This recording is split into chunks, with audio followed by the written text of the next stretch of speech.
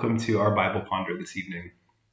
We've reached the climactic moment in the Gospel of Luke, and our journey throughout the Gospel has led us to this moment. It is the death of Jesus. But before we get there, I thought we would take a real brief detour for this week to talk a bit about something that will set us up for our reading of the death of Jesus in Luke.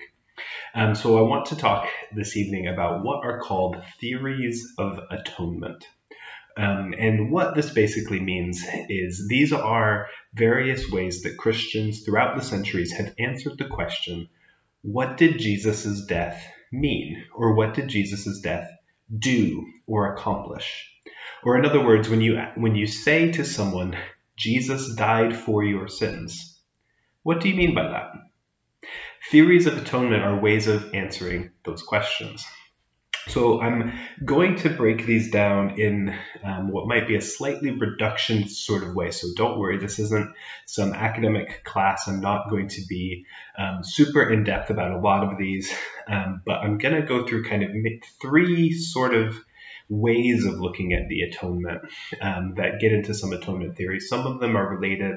There are more specific theories of atonement, and if you want to know more about these, a quick Google search will let you find a few good responses. There's information on Wikipedia about theories of atonement that will help give you some theologians and dates of when they came about. You'll hear talk about Irenaeus and Athanasius and Augustine and people like that. But I'm not necessarily going to get into those people and those dates as much. So I'm going to try and break things down to make them fairly simple. But there are reasons why this is really, really important, because the ways that we understand atonement, which is, again, what does the death of Jesus on the cross accomplish, really impacts how we live our lives as Christians. And the ways that certain churches and certain traditions of Christianity have thought about atonement has really influenced their ethics, their mission, their outlook. Everything about it kind of stems from the atonement theory, because the death of Jesus is so central to what we believe as Christians. And so the way we understand that death really has a lot of knock-on effects to then how we live our lives as Christians, how we construct our church, and how we view and interact within the world. So I think this is really, really important for us to think about and to understand and to think about what we believe. It also really impacts a lot of our sort of implicit theology. And what I mean by that is it affects how we read the Bible. And I'll talk a bit more about this in a minute with the first one we'll talk about. But it affects how we read the Bible. It affects our hymns and the hymns we write and the hymns that we sing in church. Some of them will come from a perspective of one theory of atonement. Some will come from a different one. And so it's important that we kind of are familiar with some of this. So we'll jump right in with the first one, and this is maybe the one that you might be most familiar with, because we are in the Church of Scotland, and here in Ellen Parish Church, we are part of the Reformed tradition. We are a Protestant church in the West, and so this theory came out of the Reformation and is one of the predominant ones that gets spoken about and is in a lot of our hymns, and it's the idea of substitutionary atonement, or what's sometimes called penal substitution, in other words, a penalty. And again, this comes out of the Reformation. And so it's this idea that Jesus dies as a sort of ultimate sacrifice. And the other thing I'll say just about all of these is, to varying degrees, all of the theories come out of the biblical text. And so it's another one of those times in which the biblical text is not necessarily perfectly consistent in itself. And it will come up with mixed metaphors, and Paul will have different ways of explaining it within Paul's own writings, and the Gospels have different ways of talking about it, because they're not necessarily trying to be cohesive. They're just grasping at language. So this idea of penal substitution is the idea that Jesus dies as an ultimate sacrifice, or even the Passover lamb. The Gospel of John really gets into this metaphor of Jesus as the sort of Passover lamb, and all of this imagery sort of leads into that. And it's this idea that Jesus is fulfilling, or is even just part of the Old Testament sacrificial system. but that in the Old Testament sacrificial system in which God needs a sort of blood sacrifice to forgive sins, but in the Day of Atonement you have to do this over and over again, that Jesus as this perfect sacrifice, the ultimate Passover lamb, does it once for all. And you'll be hearing in my language here already some sort of biblical language. But in this theory, you have a sort of angry God that demands justice and that needs maybe a sort of payment. And this also comes into all people deserve to die. It's this original sin idea. Everyone has sin, and everyone deserves death and punishment. But Jesus lives a perfect life, a sinless life, a blameless life, and this is a necessary part of it. And so Jesus' sinless, blameless life as the Passover lamb makes him the ultimate sacrifice to forgive sins. And this is a pretty specific reading, mostly of Romans and the imagery of the Gospel of John. But the thing is that it's pretty relatively new. It's still, like I said, from the Reformation.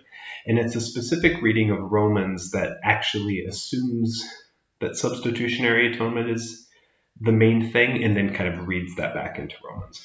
So let's talk about some of the problems of this idea of substitutionary atonement. You might recognize it from popular hymns that we sing in church. Specifically, there's one, in Christ alone, there's a line that says, the wrath of God was satisfied, right? So it's one we're familiar with.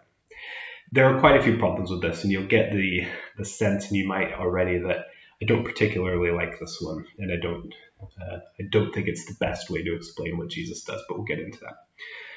So this idea basically is that there is an angry God who must send himself to die to satisfy his own wrath.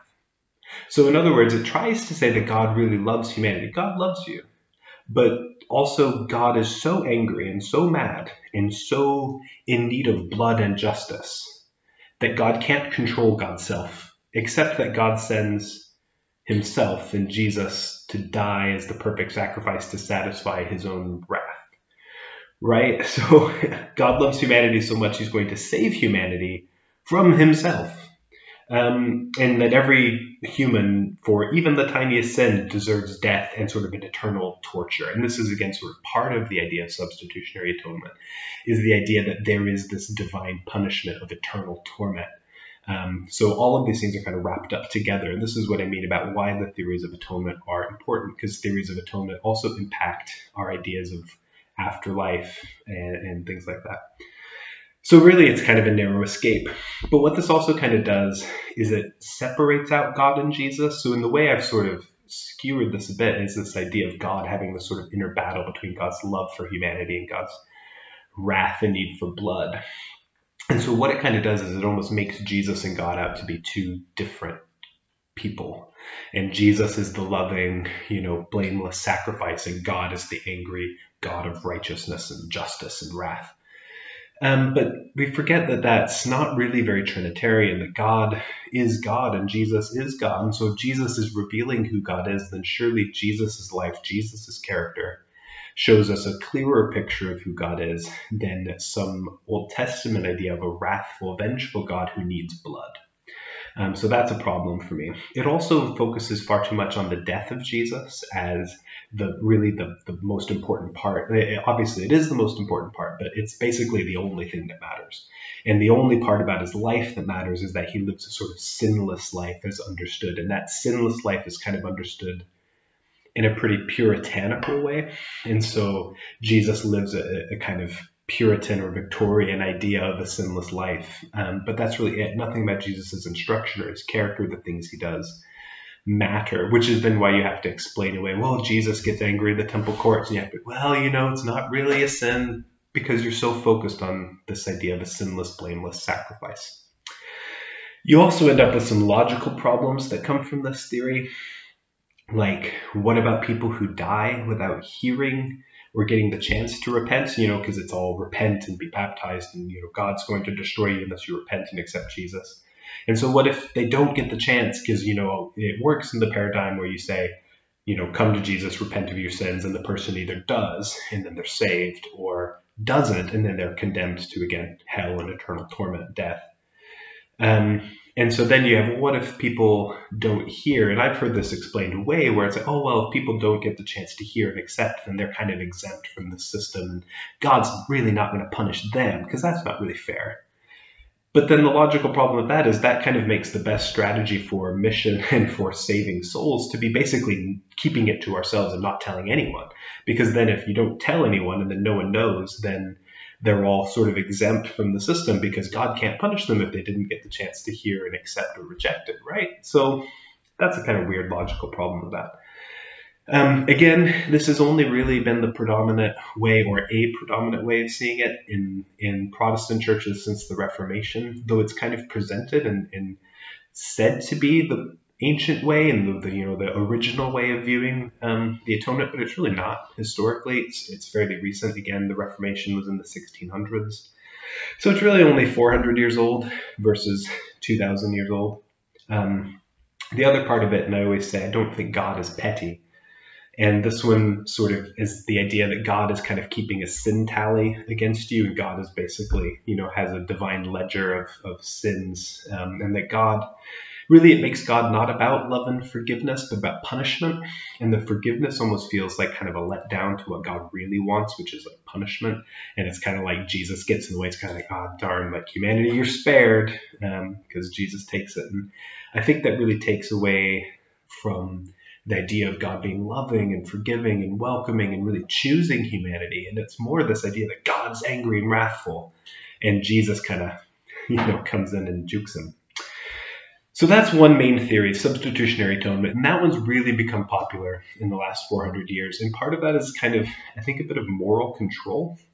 It's a simple system. It's a system that makes sense. It appeals to our own idea of an eye for an eye, a tooth for a tooth, justice. There are evildoers that are going to be punished. And I think that feels good sometimes to think about evil people being punished, but we're safe and all of that sort of stuff.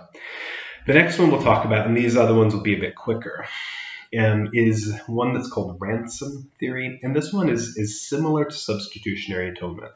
But the main difference is rather than Jesus dying to satisfy God's wrath, in ransom theory, and ransom theory is older than penal substitution, it's the idea that we are enslaved to perhaps even Satan himself, or just to sin and death, and that Jesus' death pays a ransom to free us from that slave, that enslavement. Right, and so you do get this again from the biblical text, Matthew 20 and Mark 10, which are essentially the same verse. The Son of Man came to serve, not to be served, and to give his life as a ransom for many. The same word for ransom is used in 1 Timothy 2 as well, the idea that Jesus dies as a ransom. So it's similar, that Jesus' death, and it so has similar problems in that it all is about Jesus' death.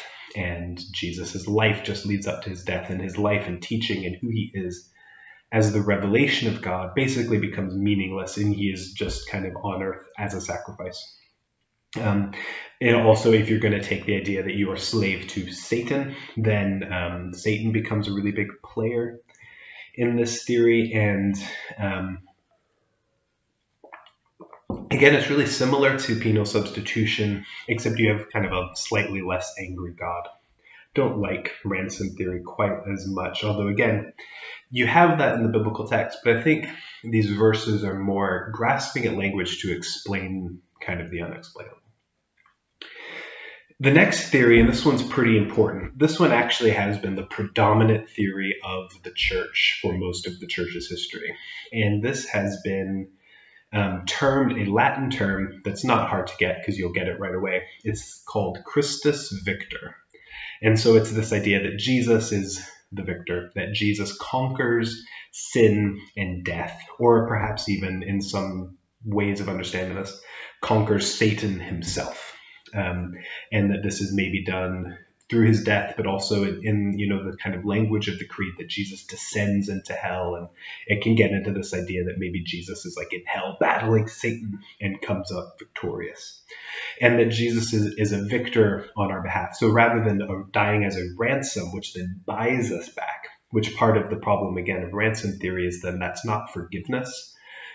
God is not offering forgiveness to us, but God has bought us. That's not forgiveness, that's paying a ransom. So in Christus Victor, it's not Jesus dying as a ransom, but through Jesus' death, he is victorious over sin and death. And so in this theory, God is not the villain, God is not the angry, wrathful God, but we are enslaved by sin and death. And then in some other versions, this is kind of into a little bit of a different theory, but it's related, is that we die with Christ, and then we are raised with Christ. And so through Jesus' death and resurrection, we also die to this old way of being, and we are raised to a new life again in victory over sin and death. And you can see how this is the predominant view of a lot of Christianity. If you just look at artwork, how many pieces of art have you seen of the resurrection or depicting the resurrection, Jesus coming out of the tomb in this sort of victorious, regal look? He's glowing, and he might have like a staff or a sword, and he's standing on the tomb, and he looks victorious. Because again, that's kind of the way it began to be understood. And it's in that kind of creedal language. This also comes out a little bit of the idea of the biblical text. When the curtain is torn, again, we don't get the curtain tear in Luke, but the curtain is torn. Almost again, Jesus' victory opens the way to God. It frees us from this old way of sacrifice and death and constantly having to, you sin and then you have to ask for forgiveness. You have to do all that, but that Christ's victory opens up the way to God. And again, this has kind of been the predominant theory throughout a lot of Christian history. So there's some problems with this as well. This again, what about Jesus' life and Jesus' teaching? If this is all just about what Jesus accomplishes in his death, then what about his whole life? What about his teaching? What about the way he lived? Couldn't he have just been born and then died? Did he have to have his whole 3-year ministry? Did he have to do everything he did and teach everyone he did and treat people the way he did? Why do we have all the stories? Why don't we just have the death? And then again, in some aspects of this, Satan can become a really big player in this idea that there's this sort of cosmic battle in hell, that Jesus has to defeat Satan. And then you have logical problems with that. Well, if Jesus has defeated Satan, why is there still evil? Why is it, Satan still prowling around if Jesus did it on the cross or through his death in hell? And if Jesus defeated Satan in hell, shouldn't there be no evil anymore? Those are some of the logical problems with that. The last one I'll kind of talk about is a bit of an amalgamation of two, and I'm aware we're getting a bit longer in this video. And this is what I'll call kind of moral example types. And this is a sort of combination of a couple. In one sense, you could say that Jesus' death is a moral example in that Jesus shows us how to live. So this actually takes seriously Jesus' whole life as a perfect and almost ultimate human being in the embodiment of humanity and Israel and all of these things, and that Jesus shows us the way to live, and that through Jesus' death, in a non-violent, loving way, that Jesus shows us how to live, and that by taking that example, and this comes out of like Philippians 2 and things like that, through that example, we then learn how to live, and through that we defeat sin and death. And so this one kind of can go a bit hand in hand with Christus Victor. And so it shows us how we should live as human beings, but also simultaneously, and this is a slightly different aspect of it, it shows us the ultimate love of God, that Jesus' death is the ultimate act of love. It's the ultimate act of God saying yes to humanity, God opening his arms and showing God's love to everybody through Jesus. And that despite all of humanity's terribleness and evil and violence and all of the things that are culminated in the crowd that calls for Jesus to be crucified, that there is still forgiveness in that, and there's still love in that, and there's still the ultimate sort of love of God. And so do you see how this is quite different than penal substitution? God, rather than being wrathful and angry, is through the death of Jesus, showing the ultimate love. Because again, this takes seriously the Trinitarian idea that God and Jesus are the same with the Holy Spirit. They are 3 in 1. And so when Jesus dies on the cross, that is God dying on the cross in this ultimate act of love. So again, this takes seriously Jesus' life. Jesus' teaching becomes, again, ethical. He becomes the ultimate revelation of God, not just in his death, but in his life too, in how Jesus lives, how Jesus reacts to people, shows us who God is. And so again, God then is not some angry, wrathful, vengeful God, and then Jesus is loving, and they're different. They're the same because Jesus is showing us that actually that idea of an angry, wrathful, vengeful God was not the right idea of God. That was an old idea of God that we invented, and Jesus is actually showing us who God is.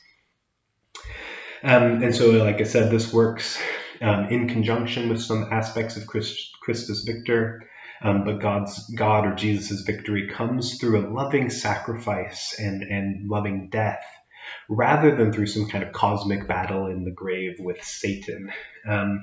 The other part of this that I think really shines with me is the idea that this can kind of lift Jesus' death away from a sort of individual interaction where salvation becomes about me, I've sinned, and it's between just me and God. And so I have to account for my own sin, and Jesus' death is really about me individually, just me. And then you have your own thing with God, and you have your own thing with God.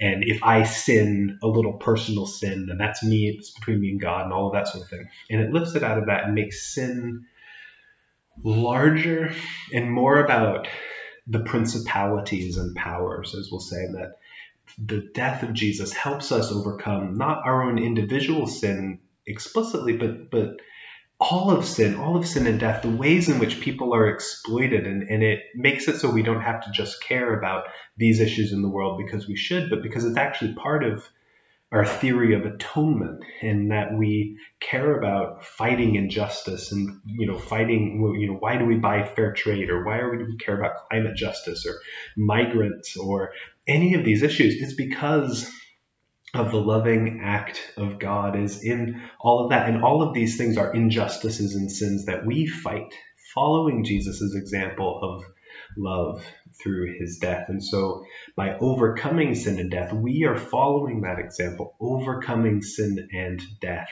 And so it's not just about some cosmic ledger and the afterlife, which penal substitution is so focused on the afterlife. And it's this, Reformation idea of you've sinned, and it's the, like Jonathan Edwards, of sinners in the hands of an angry God. It's so afterlife focused. And you've got to just somehow sneak into the afterlife where God loves you, or it's eternal punishment.